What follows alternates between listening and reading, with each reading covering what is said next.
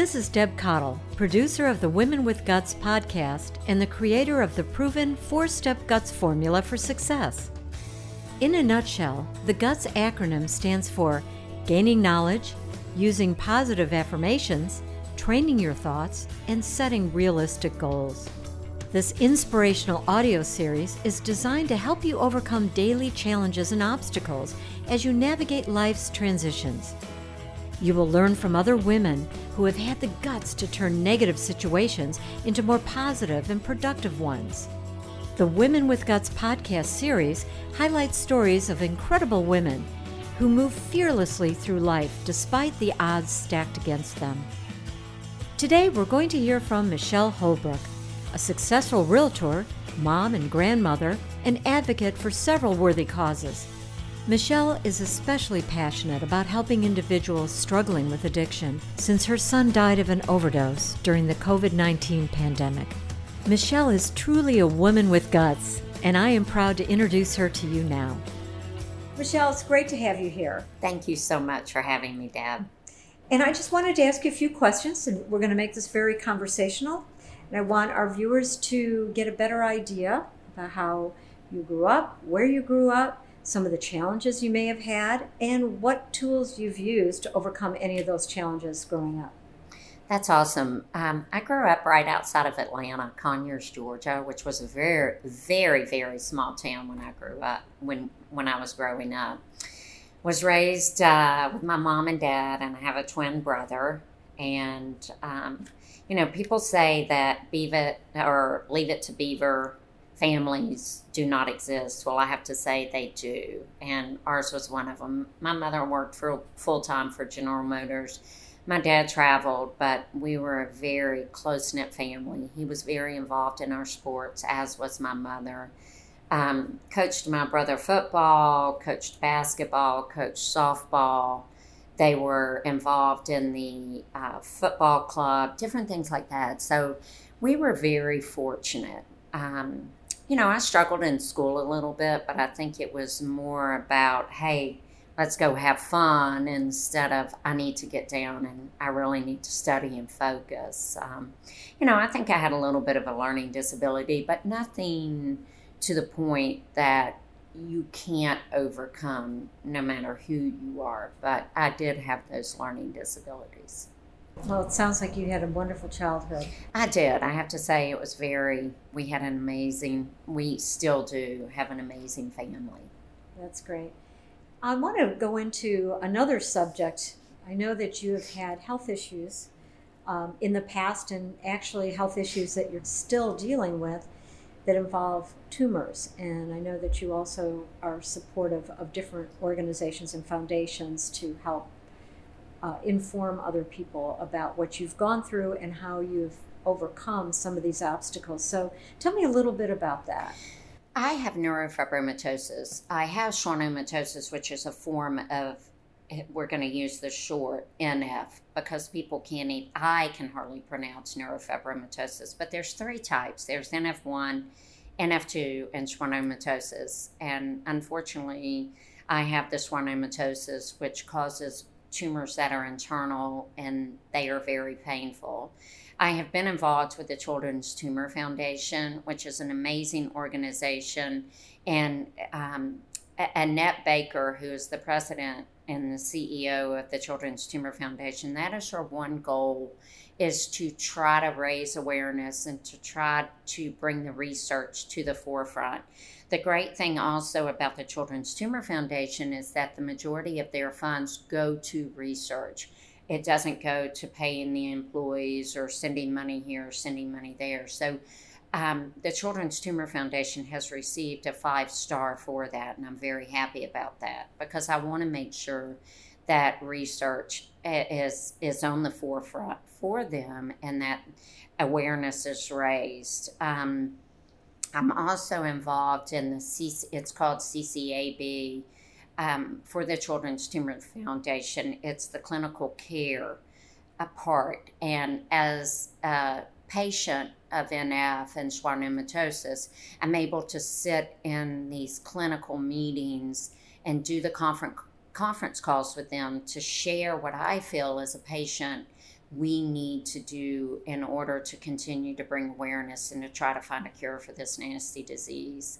I have dear friends of mine, their grandkids and their kids have this disease. And if we don't find a cure, then we're going to lose some of our young people that have this to neurofibromatosis. I probably have 30 plus tumors in my body. I have 3 brain tumors. I have about 10 on my spine. I just had 3 removed from my liver area. It seems like the last 5 years I've gone through surgery or radiation every year. That's the running joke in our family is, what month this year are you going to be in the hospital to have your surgery done? But, we press on. I have a great husband who is supporting this this awareness and who supports me 110%. And I don't think I could do it without him, nor could I do it without my parents. You are just truly amazing, and you are a woman with guts. And it does take guts to overcome the obstacles that you have to go through. It is something that doesn't go away, something that you have to live with, many surgeries. You've had it all. So what are some of the coping techniques or anything that you feel that gets you through the hard times in dealing with the disease? Deb, I love how you have the guts program. And I think we as women, and my focus point, I think, going through this is women. You gain the knowledge, you use the affirmative statements, you train your thoughts, and you set realistic goals. And I think in life you have to use that no matter what you do. And I think for you, having that, especially for women, is the best thing you could have ever have done. We need that. So I think what gets me through this is, and especially this disease or this condition, is I need to be trained with knowledge. And that's being involved in the Children's Tumor Foundation. That means making sure that I know everything that I know about NF and trying to help those individuals that don't know a lot about it to be able to say, hey, I have a doctor here, or there's a doctor that I know about in Kansas City. There's a clinic in Orlando, or there's clinics in New York, or even in Seattle and those places. And that's one great thing about being on the clinical advisory board is I get to meet these doctors. I get to be face to face with them. So I'm very fortunate for that I have that opportunity, and it gives me the opportunity to really gain the knowledge that I need to have. I think another thing too is no matter what situation you're in, you really have to be positive. You have to love yourself. And no matter if you have bumps all on the outside, you have bumps on the inside, you have to love you first. I firmly believe that if you don't love you first, then you're never going to be able to love anyone else. And that's very important to me. As you know, I have a very strong faith. I will tell you this. I tease. I love a glass of wine, and I cuss a little, but I love Jesus, and I'll tell you that. But I'm very strong in my faith, and there are days where I struggle. But because I am so strong and knowing that He is in full control, that gets me through my days sometimes. Believe me, there are days that I hurt so bad. The type that I have is very painful. So the pain that I have at certain times is just excruciating. But that's where I have John and also my parents to say, you need to slow it down. You're hurting, or you need to take a break. Well, thank you for explaining it in such great detail, because it's something that most people don't even know about. The general public doesn't know about because it's internal. You can't see it. It's like depression. It's like mental illness. Yes. It's very similar to that. And speaking of mental illness and addictions that I know that you've had to struggle with, not you personally, but your son. Mm-hmm. And things have progressed to the point where I think it's important for our listeners to hear the whole story of how things started with your son Chandler, how his situation progressed, and also how it evolved and what you're doing now to educate others about addiction. You know, Chandler, first and foremost, Chandler was an amazing young man. And I lost him to opioid overdose. And it was an accidental overdose. You know, the scary thing about it now is that they are putting fentanyl. If you're buying something on the street, don't think that they're not putting fentanyl in it, because they are 99% of the time. And that is a drug that will kill you, as well as heroin. Chandler smoked pot when he was younger. That was just something that he did. Do I agree with it? No.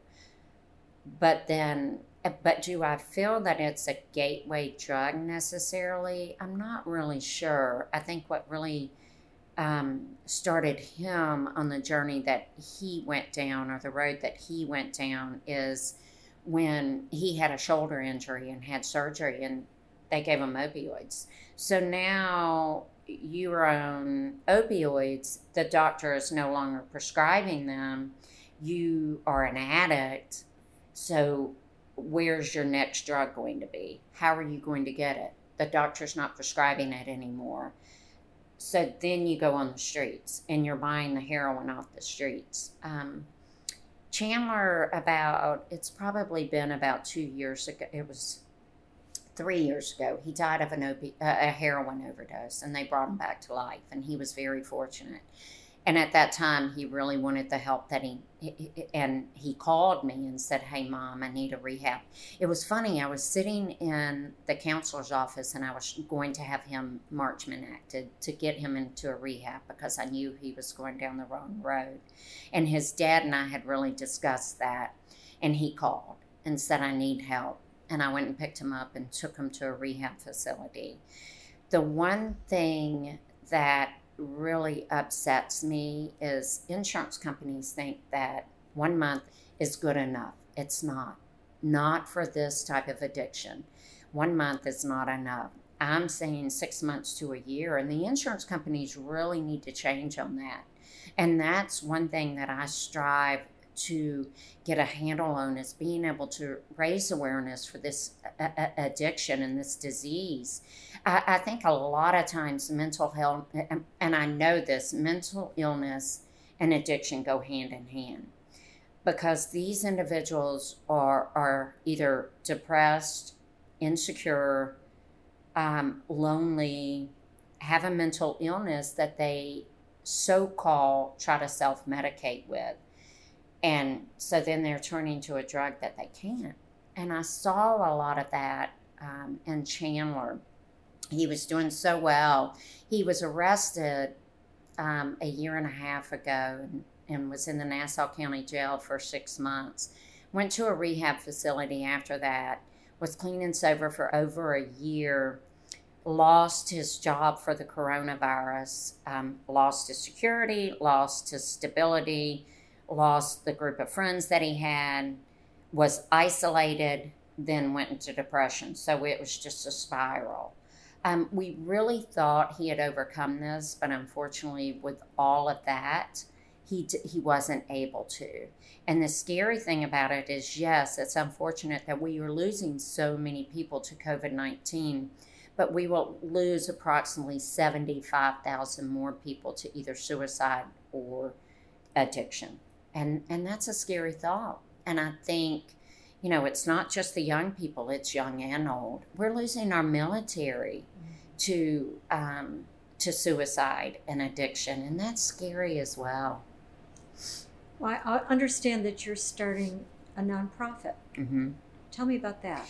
Right after Chandler passed away, Heather Crawford with First Coast News interviewed me, and she's an amazing lady. If you ever have the chance to meet her, do so. She's amazing. She reached out to me and asked me if she could interview me. I had told her that Chandler had passed away, and she reached out and interviewed me. And and after that television series or the news series with Chandler, I had a dear friend reach out and say, I see a nonprofit in the future. And I said, yes. So we have latched on to Kids Have Hope. And it's for kids that are living in environments that are not suitable for children or for adults, no matter what. And we have attached mental illness and addiction awareness onto Kids Have Hope. And so we've started this nonprofit, and we're really excited about what the future holds. One of our first ideas that we plan on doing is Chris Heron, who played for the Boston Celtics. Sorry, I know you're from Chicago, but we love Boston. Was a heroin addict and now comes and speaks to kids and parents, talking about addiction and what needs to be done and how we can help as a society, raising awareness and bringing this to the forefront to be able to get what we need to get done to stop this illness. Because we need to stop it. It's heart-wrenching. It's heart-wrenching to see your child go through it. It's heart-wrenching to see your parents go through it. So that's my main goal right now, is to really raise awareness for addiction and to bring this to where we need it to be brought in order to get the insurance companies to extend the time in the rehab facilities, getting people the help that they need, raising scholarships for those individuals that can't afford to go to rehabilitation facilities or can't afford to go to halfway houses or sober living facilities. We need that. Well, you're doing an amazing job, Michelle. Thank you. And I really, truly believe that you, as I mentioned before, are a woman with guts, because you exemplify just these 4 steps: gaining knowledge, using positive statements, training your thoughts, and setting realistic goals. If we can get more people on that path to just do those 4 things, or to be conscious of those 4 things every day, we can change so many people's lives. Because what I have also found is that many of the people that I have worked with and talked to over the years, they feel like they don't have control. And some people even believe that they can't change their thoughts. They don't even know they have the power to do that. They don't have the power of what they think, what they say, or how to take action. And even for myself, when I'm not doing my best and I can't figure out why, I take myself through that 4-step guts formula. I'm like, what am I not doing? Am I not gaining knowledge? Am I not learning? Am I not being positive? What am I thinking about? I got to change that. And what are the goals? And I've seen you go through this guts formula, consciously or unconsciously. You have, through the years. And I feel that with what you're dealing with the loss of your son, that is one way that you've been able to, along with your faith, overcome the natural ups and downs of emotions and things that are obstacles in your life. So I applaud you for that, and I appreciate you, and I wanted to thank you for taking the time to tell us a little bit more about your story on so many different levels. And please get your message out there about preventing addiction and mental illness. And I will do the same on my part and get the guts formula out there in a wider field, and we'll conquer the world together. And we need that, Deb. And one thing is, and I've said this to you before, and I'm going to say it to you again. You were such an amazing lady. And I can remember one time sitting on your couch and us talking, and it was more of talking than it was a session or anything else. But you have to remember that. And one thing that I do want to share is it's not easy for me sometimes because, believe me, I have insecurities and I can beat myself up with the best of them. I also have really learned, you'll laugh, some people read romance novels. I read self-help books because and that's my gaining knowledge, are those self-help books, because I always want to make sure, what can I do to better myself in order to better someone else? And it's not about me.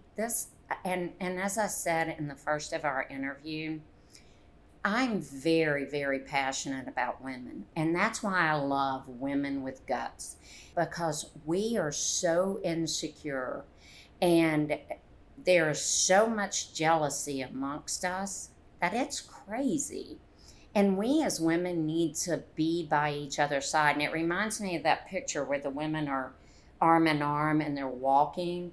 That's what we need to do. And I think if we take that step to say to that one person, hey, I love you.